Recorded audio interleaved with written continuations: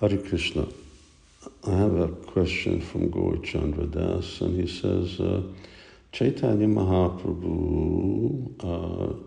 saw Raṅga Purī, and Raṅga Purī, who is the disciple of Madhavendra Puri and the godbrother of Ishvara Puri. And just by seeing him, he exhibited all kinds of ecstatic symptoms.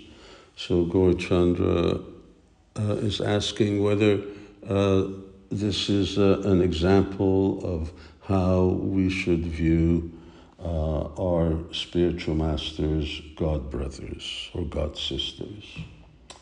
Not directly, no.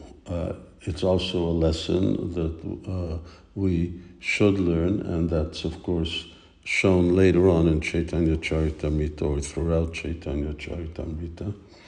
However, right here, the primary teaching is that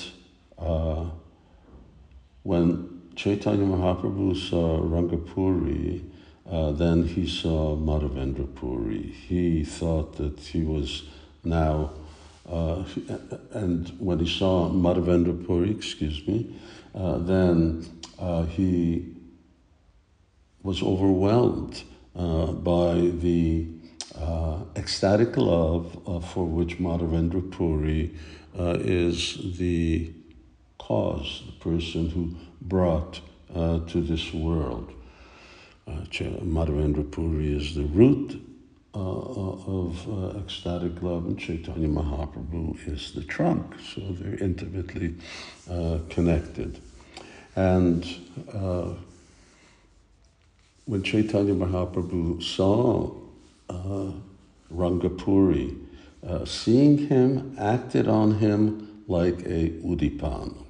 Udipan means a kind of inspiration, an impetus, which awoke remembrance not only of Krishna, but actually awoke ecstatic love, ecstatic symptoms in him.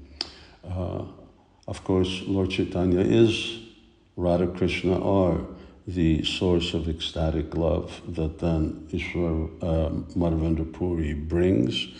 But Chaitanya Mahaprabhu is not thinking like that. He thinks himself to be a devotee, a Vaishnava, and not the Supreme Personality of Godhead.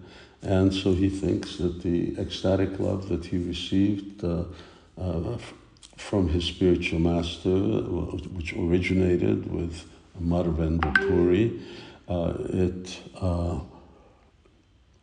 awakened such wonderful things in him. So Udipan, Nectar of Devotion, Bhakti Rasamrita Sindhu, then there are various Udipans, for instance, that awaken remembrance or ecstatic love towards Krishna, remembering Krishna's flute playing, or hearing Krishna's flute playing, this peacock feather, just seeing a cloud, like Uddhava, seeing a black monsoon, a rain cloud, and seeing Krishna's devotee. These things can all awaken ecstatic love in a person.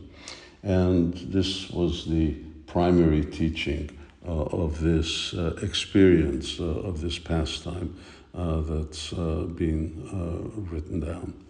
Over and beyond that, yes, of course, one should always be respectful to the godbrothers of one's spiritual master. Srila Prabhupada has spoken of that. Prabhupada said one should consider them almost like one's own spiritual master. We see that even Ramachandra Puri, who was an absolute fault finder, Chaitanya Mahaprabhu never objected, never criticized him, and so on. The other disciples that lived in Jagannath Puri,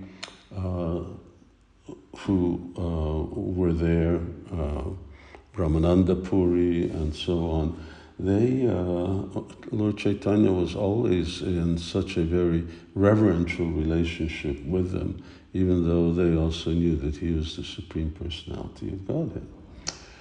So that should be there. But first point is Udipan, and the second point that yes, we should always be respectful on a personal level to senior devotees. And of course, when it comes to management issues, then yes, then we can correct or discuss, object to the actions and so on of Prabhupada's disciples in this case, because it's maybe interfering with the process. So it's a